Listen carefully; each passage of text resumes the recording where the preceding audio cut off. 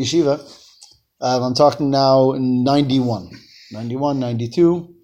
Was that 26, 7 years ago? In Crown Heights. Well, so then the Seder was, the Rebbe would conduct it for bringing on Shabbos. And then afterward, we would take a walk to different shuls around the city to give over points and ideas that the Rebbe had said by the talk that day. So I used to walk to the Lower East Side of Manhattan after the Farbrengen on Shabbos. From Crown Heights, it's about, an hour and a half walk, approximately. So I'd go to different shuls there. So one time it was Parshas Vayera, it was this Shabbos, probably 91. I might be off. I might make a mistake. But anyways, I went to the shul. And I heard a vart that the guy said, that I love the vart and I still remember. The vart is like this. He said, why is the Akedah called the Akedah? We always talked about the great schus of the Akedah, the great merit of this story that happened. Now, what was the tremendous act of that story? Mostly that Avram Avinu was willing to sacrifice his only son for Hashem. But what do we call the story? We call the story the Akedah. What does Akedah mean? So Akedah doesn't mean sacrifice. We would think it does, but really the word Akedah means binding. That's what it means. Because Avram bound Yitzchak. Vayakodo, so he bound him. But isn't it odd that from the whole story, the only word that we could think of to call the whole story is binding? Like binding is not the story, it's just a detail that happened in the middle of the story. Why? Hashem, remember the schus of the binding. Right? It's odd. So he said a very beautiful pshat. I don't remember from which sefer it comes. He said like this. He says, really, there's another question, which is why did Yitzchak have to be bound? Yitzchak very clearly said, if that's what Hashem wants, I'm in. You don't want him doing the shechita. Oh, so the Medrash says that Yitzchak Avinu told Avram, he says, please bind me. He says, why? He says, because even though I want this wholeheartedly, nevertheless, there's something called the human reflex. And that is when I see a knife coming down, I might move, I might jump, I might this. And I want it to be a proper shechita, the way Hashem wants it. I don't want to move and hurt it. And that's why Yitzchak asked to be bound. So the Sefer says, what do we see from here? A very powerful concept. That even Yitzchak Avinu, who was a tzaddik gomer, complete tzaddik, he says, I want to do the right thing, but sometimes the body gets in the way. And sometimes, although I want the right thing, because I have a physical body, I might move the wrong direction. And that's what we're telling Hashem, remember the schus of the Akedah. That even Yitzchak Avinu said that, how much more so for us? We want to do the right thing. We make the right achlatas, we make the right resolutions, we want to do the right thing. And sometimes, the body gets in the way. But it's not that that's what we really want. We really want the right thing. And that's the schus of the Akedah. That even Yitzchak Avinu was saying that, sort of testifying for all of us, that even when we might be off the beaten track a little bit, we know that we want the right thing, and sometimes we falter. That's the verse that I heard there. Tanya. How's that?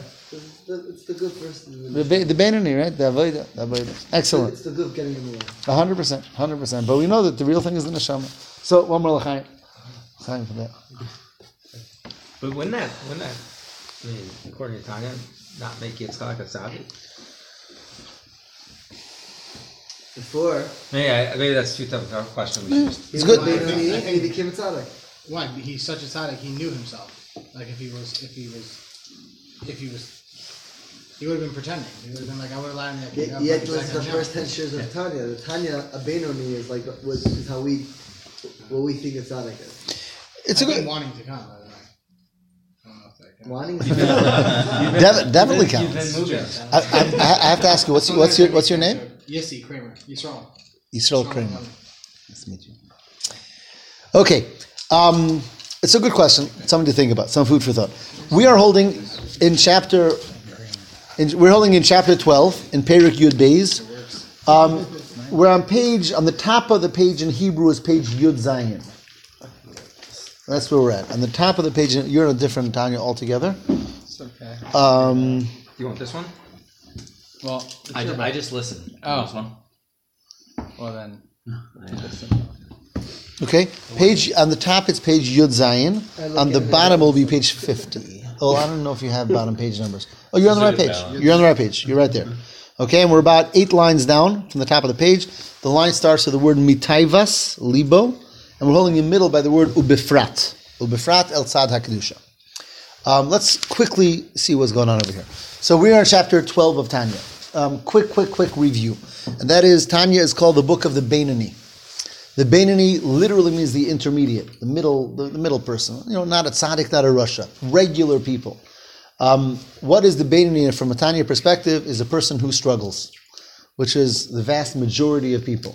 There are very few people that are meant to be tzaddikim, and there are people that are able to somehow graduate struggle. David HaMelech says, I don't have a Yetzer Hara anymore. Done. I fasted, I did tshuva to the extent that I have no animal instinct, I have no Yetzer Hara, and I don't struggle. That's a tzaddik gomer, that's a complete tzaddik. And again, those are very few and very far in between. Hashem creates in every generation certain tzaddikim that is their job to inspire, to teach the holy people. Then you have, on the other end of the spectrum, you have the rasha, the one who also is not struggling anymore because he gave up. He's just bad. But then you have the very, very broad middle, and that's most people who they live constantly with a sense of two feelings within them, and it's a struggle. And every day we try to do right and we try to do good. And the perfect Beinoni is the one who always wins his struggle. He always does right. But he's still called a Beinoni. Why is he called a Beinoni? Because he still struggles. That's the difference, right? Because you can have two people. One is, they're both perfect. They both always do the right thing. One might be a tzaddik and one a Beinoni. The tzaddik is the one that internally has uprooted all bad. And again, I reiterate, most people not just won't, but can't even get there. And that's tzaddik. That's one type of a person. The Beinoni, the perfect Beinoni, is one who every day is able to wake up in the morning and do what's got to be done until he goes to sleep at night. And that's the Beinoni. So it's a wonderful, perfect person. It's a person who every day wins and every day struggles and is always on top of his game. That's the Beinoni. This chapter that we're in the middle of learning now, chapter 12, actually describes the Beinoni. The lead up here, we discussed the two souls and the build of the souls and the soul powers and the garments of the soul. We discussed a lot of points, but chapter 12 actually started with the word the ha-Beinoni. It's the first time in the Tanya where he really gets down to it. What does the Beinoni look like? And he explained what we've just been talking about. That the Beinoni is the person who does struggle. And he says there's only one time in a day where a Beinoni doesn't have to struggle. Okay, good. When you're sleeping, that's one. But he's referring when he's struggling. But specifically, he's talking about davening. In other words, during davening is a time when even that person who really has two healthy sides within him, the godly side and the animal side is able to be totally knocked out for an hour or a half hour, however long it is. Because at that time, the Beinoni is in a state of spiritual Influx. Is that what it's called? I'm not sure. Inspiration. Very, very, very excited and inspired. And at that point, the animal soul is just totally it's like taking a nap. It's not there. To the extent that, and this actually happens sometimes. I doubt any of us are the perfect Beinoni. But nevertheless, sometimes we're so inspired at a certain point in time that we forget that there's a negative side.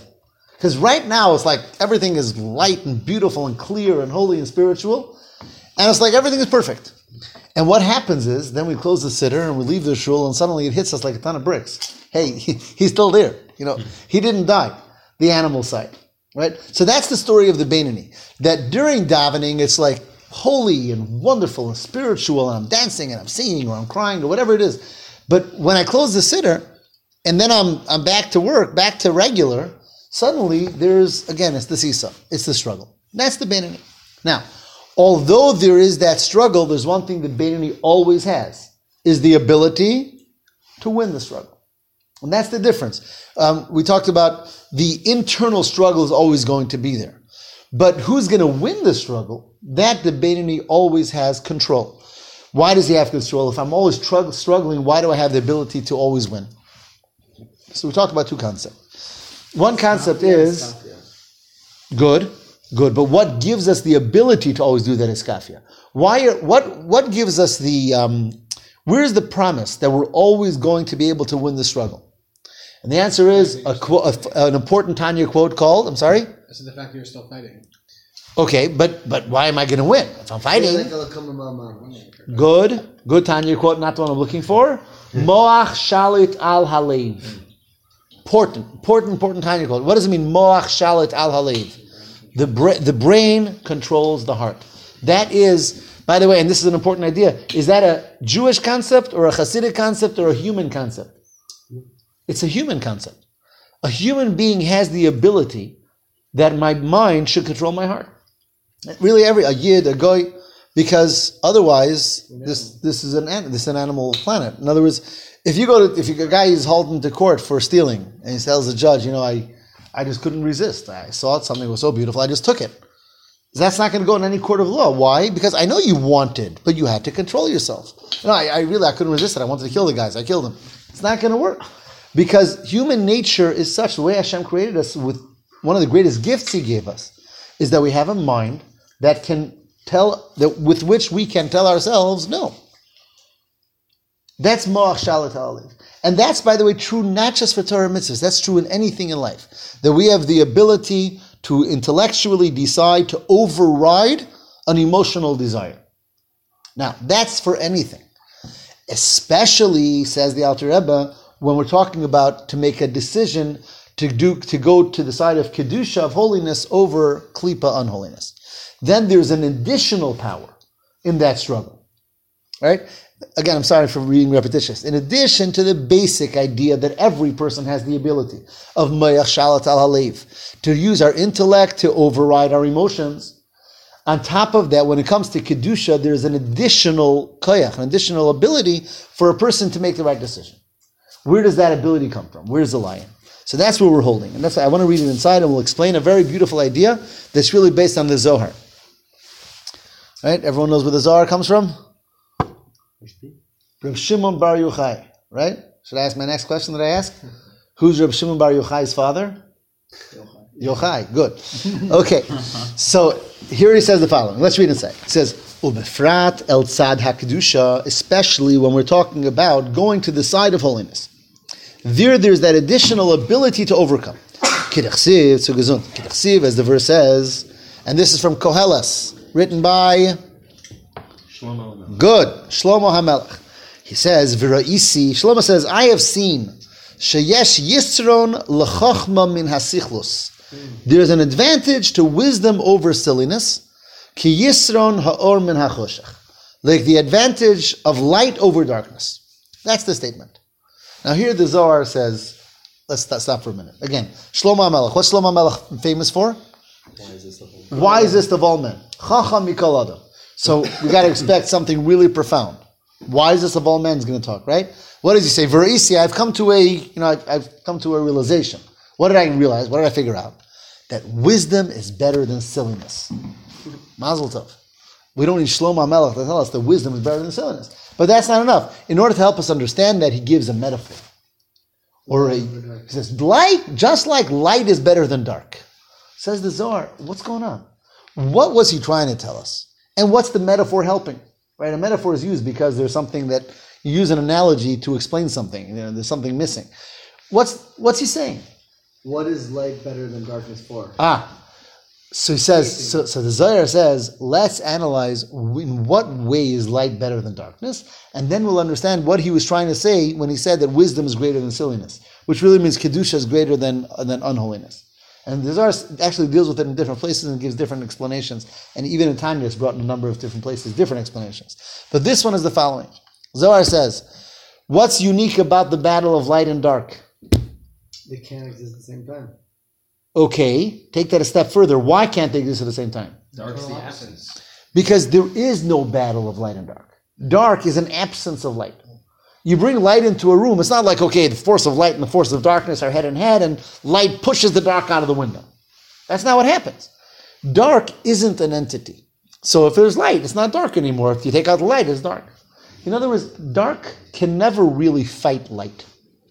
It's just there when there is no light. Bring in light, there's no darkness. Said Shlomo HaMelech, and here's the big novelty that Shlomo HaMelech said. Shlomo HaMelech says, the truth is the same as with holiness and not lack of holiness.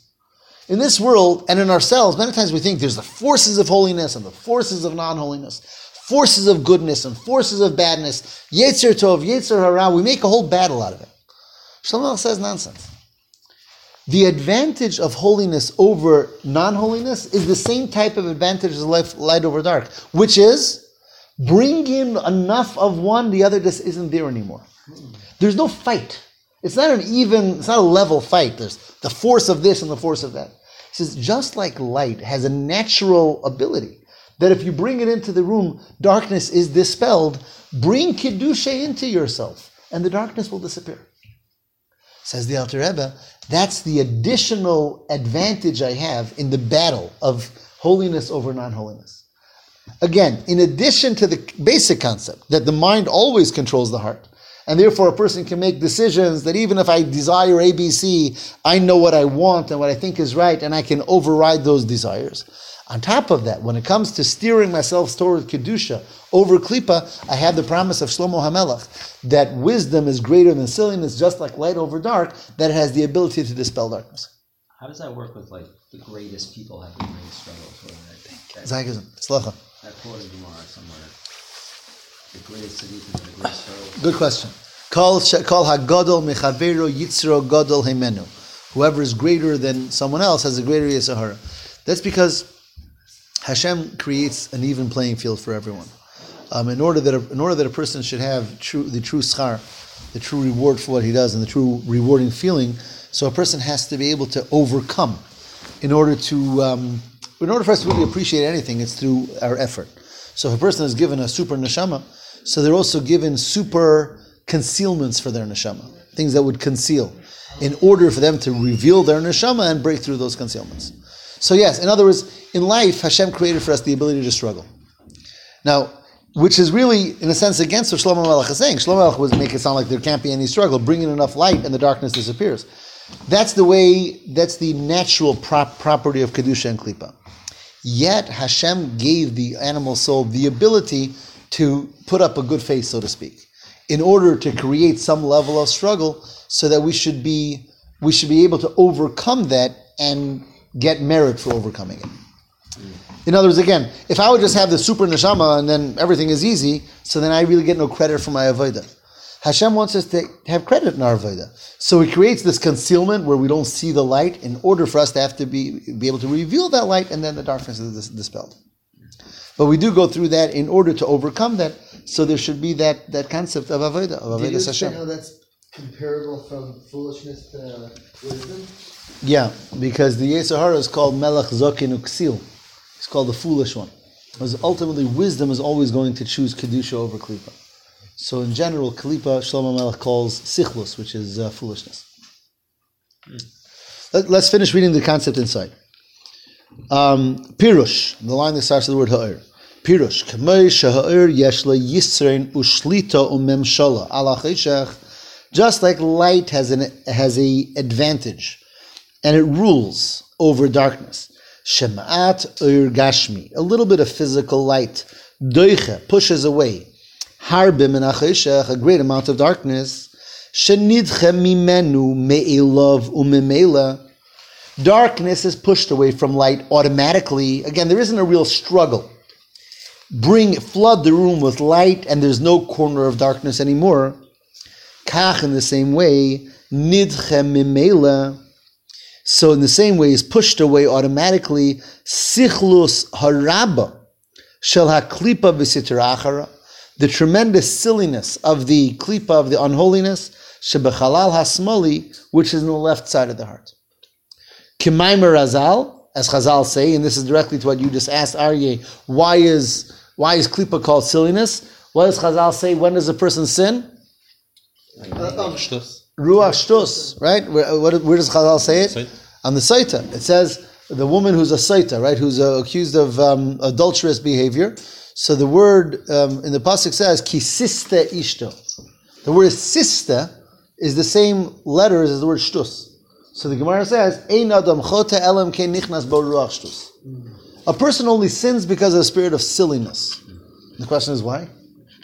I don't sinning because I'm silly. I'm sinning because I like sinning. I'm sinning because it tastes good, feels good. I don't know, why is it called silliness?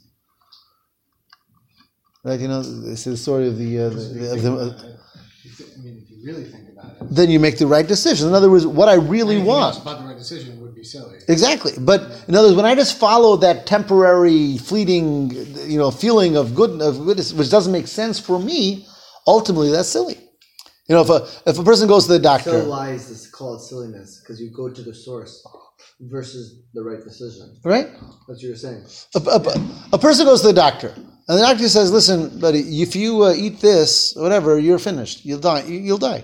And the person goes home and eats. That's silly. I would say, it's not silly. I ate it because it tasted good. Yeah, I understand it tasted good, but think about this. What did you just do? You just killed yourself.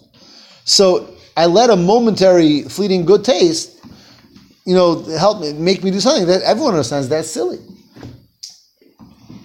The famous joke is the woman comes to the Rav and she's crying, she's in tears. And the Rav says, what are you crying? What happened? He says, my son, he went crazy. He says, why? What did he do? What happened? He was crazy. He says, what do you mean? He's nuts. What happened? He says, he dances with shiksis and he eats chazer. So the Rav says, he didn't go crazy. He's following his Yetzer Hara. But the mother said he went crazy. Because that's what she was saying, what the Gemara says. He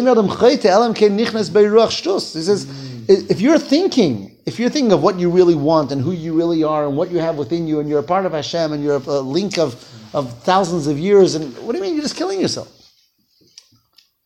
So then he says, back here after the brackets, that when a person in the godly soul, which as we learned earlier is headquartered in the mind, Asher Ritzoyna, the godly soul, what does the godly soul want? The godly soul wants that it should have full expression in my body. Right? Remember, a couple of chapters ago, the Alter Rebbe compared a body to a city. And there's a war going on. There's two kings, two generals, each one wants to have control of the city. And that's what's going on in our body. We have one body, but who's going to get control of the eyes? Who's going to control the mouth? Who's going to get control of the hands? Godly soul, animal soul, that constant struggle.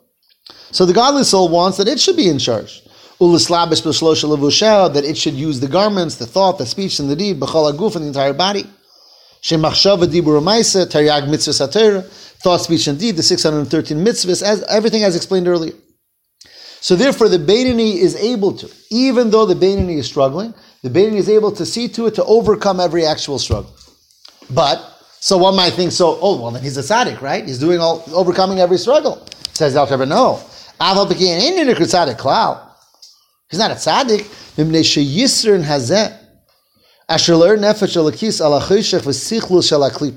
Because this advantage that he has to the godly side over the dark and silly side, that's being pushed away,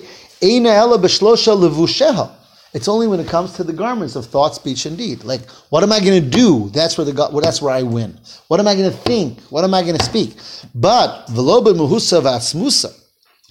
essence didn't change. I still have, again, a healthy animal soul and a healthy godly soul. The essence of the godly soul did not overcome or in any way vanquish the essence of the animal soul. Because the essence of the animal soul that's in the left side of the heart, after davening, it's inside there. And the struggle is still going on. After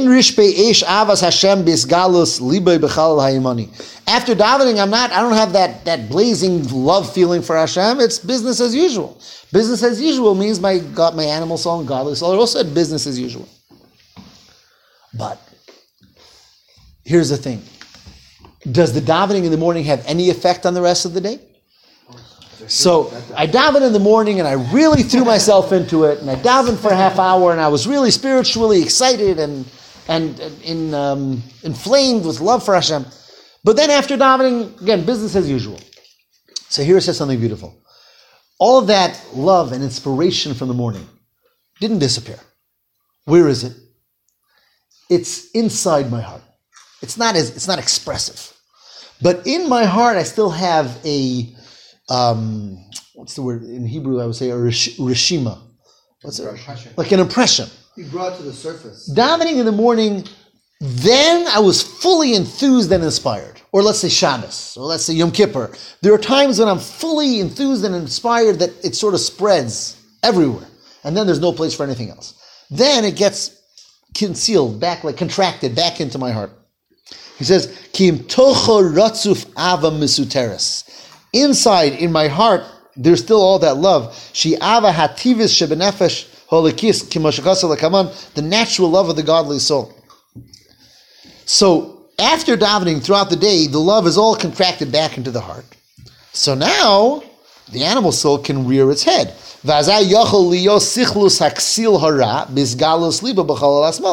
So the animal soul, that those desires and all those nourishment comes out. Lisavis taiva, to have all types of taivas, all types of desires. L'chol inyane gashmias olam hazeh. I'm turning the page to 34. So now I can have all these desires. Bein beheter, permissible desires, just to have a good time. Bein be'isser, which chas v'shalom, heaven forbid, forbidden desires. Kilo lo yispal klal, as if I didn't daven. Imagine. Here this morning I was so inspired. Now I'm sitting here and I'm having desires to do an aver. Now, says the Alter Rebbe says, however, we're talking here about a frum yid, a beinoni. I'm not actually going to do an avera, but I can think about it. You understand? Sometimes I'm disciplined enough that I know I'm not going to do it. But you know what? If I can't do it, let me at least think about it. Sometimes we do it, we don't even think about it. So we're not allowed to think about eating treif? Well, if you're thinking about it like it's in a joke is one thing, but if it's like if I'm thinking about if I'm sort of developing a desire for it, no, that's part of what we say in davening. Lo sasuru acharei levavchem v'acharei einechem.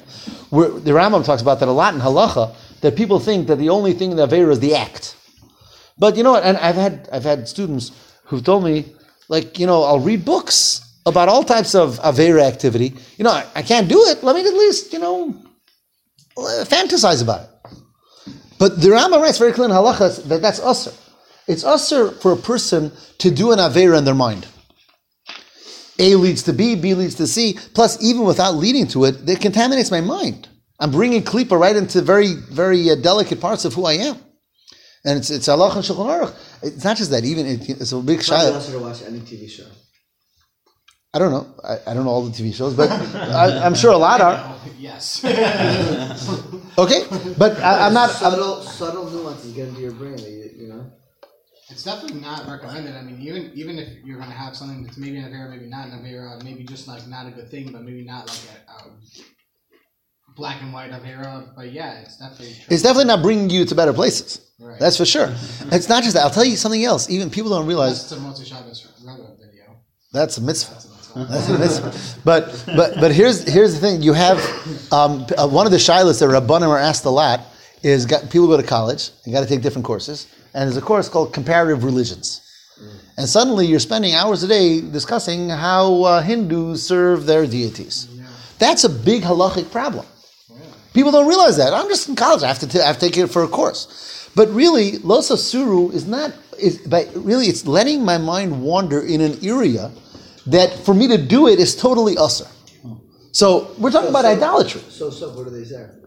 So it depends on the situation and which books and how necessary is it you need it. I mean, I'm not going to paskin it. Every case is different, but it's definitely a shaila. It's a real shaila. The Kuzari talks about other religions, right? Yeah. So it says clearly the Rambam talks about it. The Rabbanim, the Sanhedrin, who had to paskin shailas about it. They had to learn and know what to paskin. But for a person to learn about Avodah Zarah for me to get my mind involved in an active way in something that's forbidden to do is a problem. And whether it's Avodah Zarah, whether it's Gilei Arayos, whatever Avera it is, we tend to think it's all about did I do it or not. Well, and there's an importance to doing it or not. But Machshava has such a powerful impact on us in a way. Well, in the sense of the battle, it's definitely stacking the deck in the wrong direction. For sure. And in a way, what we think about affects us in a deeper way more than what we do. Because that's where our mind is. Hinduism, though? I'm sorry? Yeah. All those Israelis that go to India? No, convert to Hinduism. No, they just enjoy it. I've never heard of anybody maybe like Buddhism or something. It's almost like a good thing to learn about because you learn about how silly it is. Hinduism is a bad one. I have to. Let's not talk about Hinduism. That's a bad example. No one goes to Hinduism. Everyone likes Hindus. They're peaceful people, but don't have a real religion. Okay, I have to admit total amaratzis over here. But anyhow, so back here. So he says, Ella, Shebedvar Isur. By the way, I have no idea what time it is. It's 10 to 9. Oh, so we still have a few minutes. Okay, good. Ella Shebedvar Isur. Well, I'm going to have to leave sort of on time tonight because tonight is my Zadie's yahrzeit, and we have this big family phone conference and seeing Mishnayos, whatever that I have to get to. So, I'll say l'chaim soon, another one soon. Give me a second. It's a very special Zayd. In fact, I'll say a few words about him before I, whatever. Ella shebidvar isur einei oile bidaitai lase sa isur b'peil mamash chas v'sholem. The real Beinani, serving Hashem, even if he struggles, he's not actually planning on doing an Avera. Ella, and here he says, thank you, here's a powerful line. Hirhure Havera. What is hirhur? Thoughts. Hakoshim me'avera. That in a sense are worse than an Avera. Again, letting our mind dwell in negative places has a certain impact on us, in a sense, more than actually doing an Avera. Because doing, I did it, now next. What I dwell in my mind is seeps in. That's how I start thinking. That's how I see things. That's how I feel about things. So yichaylim lifail lalis lemoichay. These can actually come up to the mind ulevalvolay and to disturb mitayrav aveda. From Torah study and avodas Hashem, K'maimer Azal, as the Gemara says, Gimel Averis, Ein Adam Nitzel Mehen B'chol Yoim. The Gemara says there are 3 sins that every person, at some point in the day, everyone, it hits everyone. Hirhur Avera, thought of sin, Iyun Tefillah, davening properly, in depth, that we're davening, as much as we try, our mind wanders. Why do I think the third one is Bittul Torah? But I don't remember right now. I was just thinking about when you said that we said before earlier. I'm sorry, the third one is Lashon Hara. Let's see more about Basra. Didn't they say during davening is the one time that you're not sure to be Tahara? We just said that before. Yeah, it says during davening it means like actual prayer, not sitting in the synagogue. Right. Like when you're actually davening and like reading and like. Yeah, not when you're at davening when you go to Kiddush Club. What? No, he's saying like when you're sitting in shul. Okay, you're so listening like to a when chazan. our minds wander, or like when my mind wanders, is when I'm like. Well, you don't wander during Shema You're saying properly davening. You know what I mean? And that's every word. That, like that. I'm like, what's it's called. It's when you put your mouth on cruise control. Right. Like I'll meet you in 10 pages. Which isn't really prayer. I mean, that's lip service. 100%. So, anyways, back here he says. You may have never done it. That's so personal. And when our Yudavas, it's almost close on effort. Across the line. Well, something says when a foreign thought enters your mind during davening, not to neglect it, but to make that part of your tefillah. So I don't know what's foreign thought, it's all tefillah. Yeah, I don't, it's different. It's a different level. Yeah. This is like ping pong. When you you're in the chassid inside of you, you'll understand.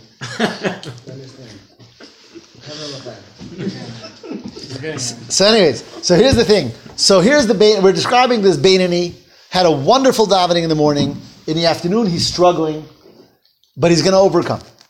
He says, you know what's going to help me overcome? He says, the impression that davening left. Although right now the davening is not as expressive and I'm not feeling so inspired, but it left an impression. Rak shelazem moil harishimu b'moichem. The ping pong is also in your psyche, like you said. If there's machshavos that play for you to daveres today, when you do davening, it also plays to fight those machshavos you would have. Yes, correct. So the rishimu, the impression left in the mind, the yiras Hashem and the fear of Hashem, va'avasei hamisuteres and the hidden love, b'cholo ha'imani in the right side of the heart, lisgaber v'lishlet al harahazeh, to strengthen himself and to rule over this bad. Hamisave taiva, that has that desire, shliliyus leishlita amemshala be'ir, so that the bad desires doesn't have the power to rule in the little city, again the body, lahaitzi tavasi mikoyach alapayol, to actually express or to actually fulfill that desire from potential to actual, lislabish bevri aguf, to clothe itself in the limbs of the body, vafilo b'mayach levadei. Laharhir bara. Even in my mind that I should actually think about a bad thing. We have an animal soul, so it sends up messages to our mind. But it's up to us. Are we going to actively think on it? Or are we going to press delete? I have a phone. I get messages. It's up to me. Do I open it or press delete? So messages come to our mind from our heart. Messages are going to come.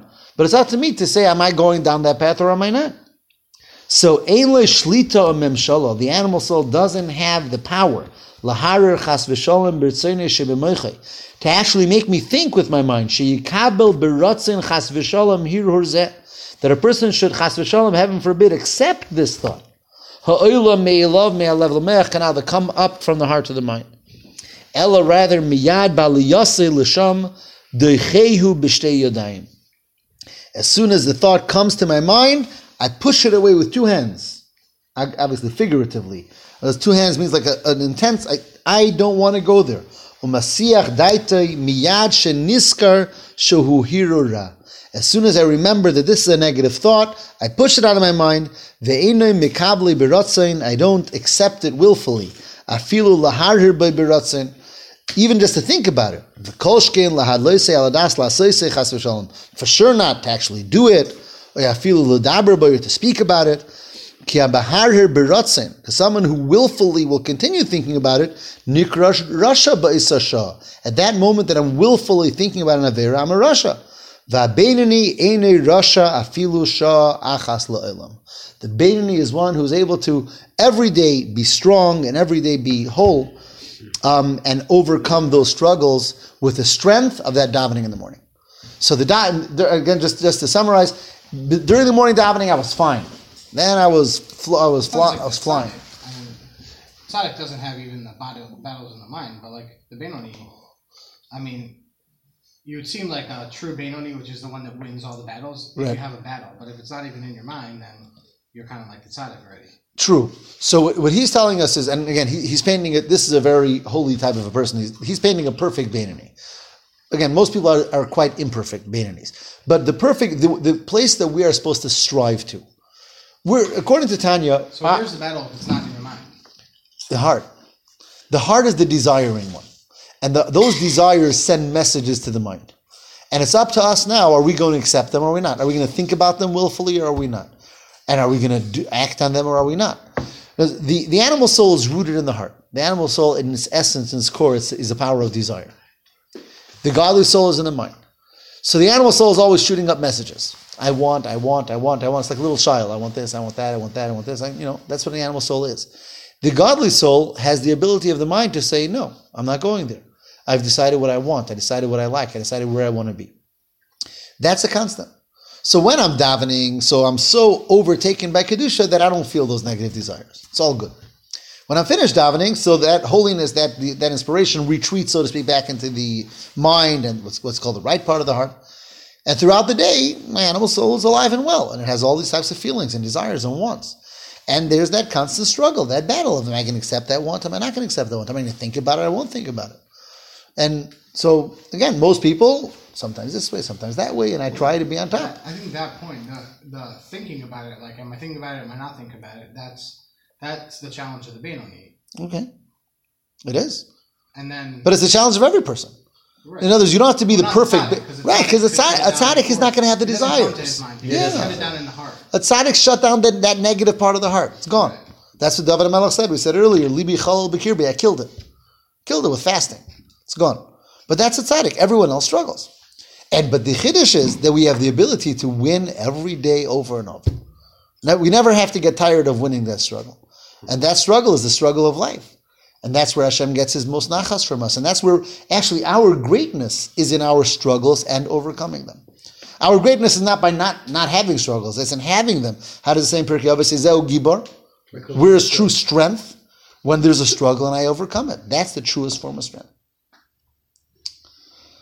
L'chaim.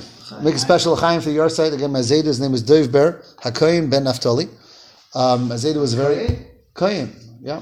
You're a Koyin? I'm a Kohen too, so is my father. It's a long-standing thing in our family. I don't want to push it, but my sons are Kohenim too. But this Zaidi, I actually stayed in his house when I learned in New York in yeshiva by the Rebbe for 6 years. And he was a Baal Tshuva, Zaidi. He was American, born, totally not from, fought in the American Army, was in Okinawa during the Second World War. Yes, that's my Dov Ber. And he became from, I think, after his wedding, through was Lubavitch Shliach from the Friedrich Rebbe still in Bronx. Wow. And it was him. And my grandmother, she also was becoming them from. And they sent all their kids to yeshiva. All their kids are from, and all their Einiklach are from. But his And parents named him Dover. yeah, They had no chance to Chabad back No, then? no. They just randomly picked the name Dover. I don't know where it comes from. Yeah. That's a good valve like my son. That's that was him, and he worked in the Brooklyn Navy Yard, and for like 50 years or something after he left the Navy. And he was an honest man. He like never took a day off of work. I think towards when he retired, they Another thing where you can't relate to. Sorry, I was thinking about it. I lost that battle. Spiritual word. when he retired, I think they gave him an award for having accumulated I don't know how many hundreds of sick days and off days that he was allowed to take that he never took. He was every day. He got up in the morning, 5 o'clock, and he went to learn. He went to daven. He went to work all day. He was a straight through man. Anyways, Neshama Shavan Aliyah. Today it is 15 years since his Yahrzeit Punkt. 15 years, and it's also the same day as my birthday of my son Menachem Mendel, who's learning in Eretz Yisrael, who's turning 17 tonight. So l'chaim, he should have Neshama Shavan Aliyah. He should be Masliach, and all of us should be Masliach. L'chaim. So at the end of your grandfather's life, you became from chakras. 100%. Not just the end of his life. What age? I'm definitely before really, when my parents were born, when my father was born, he already sent all his kids to yeshiva. My father was sent to yeshiva from when he was a child. So he became from when he got married. So we're talking about 7 years ago. Not before the Baal Tshuva movement became a big thing. Yeah, that's like so rare. Yeah. This is before that. This is So interesting. and he became from in the early 1950s. Wow. And that wasn't the in thing then. My father said he was the only. From? What a Kohen? Oh, so did my phone. Where does your name come from? Silverberg and Kohanim. Where do they mesh? Well, he's American born. Your father probably knew what band. My dad's from the Bronx too. Really? Yeah. What's the name? No, you're a Levi. He's a Kohen. Your father worked for Yeah, he him. watched the Do you know where he went to school? Did he go to Jewish school? To yeshiva time? No, he went to high school. No, he got closer also like in the late 50s, early 60s. You know Rabbi Eichenstein from Tui? Yeah. His wife is from the Bronx. Also from those families. Oh. From that time. She knew my parents and my grandma. No, he didn't go to Jewish school. He went to public school. And he went to the army, not the Navy. He went what? He went to the army, not the Navy. Anyway, okay. I stopped about 10 lines before chapter 12, and I specifically stopped there. 13. What? Before chapter 13. Before the end of chapter 12. And I specifically stopped there because that last piece is such a powerful piece. I didn't want to just read it in 2 minutes. So because it's about obviously Yisrael in a very beautiful way. So we will begin from there next week in Mir Tzah Hashem. Beautiful. Okay?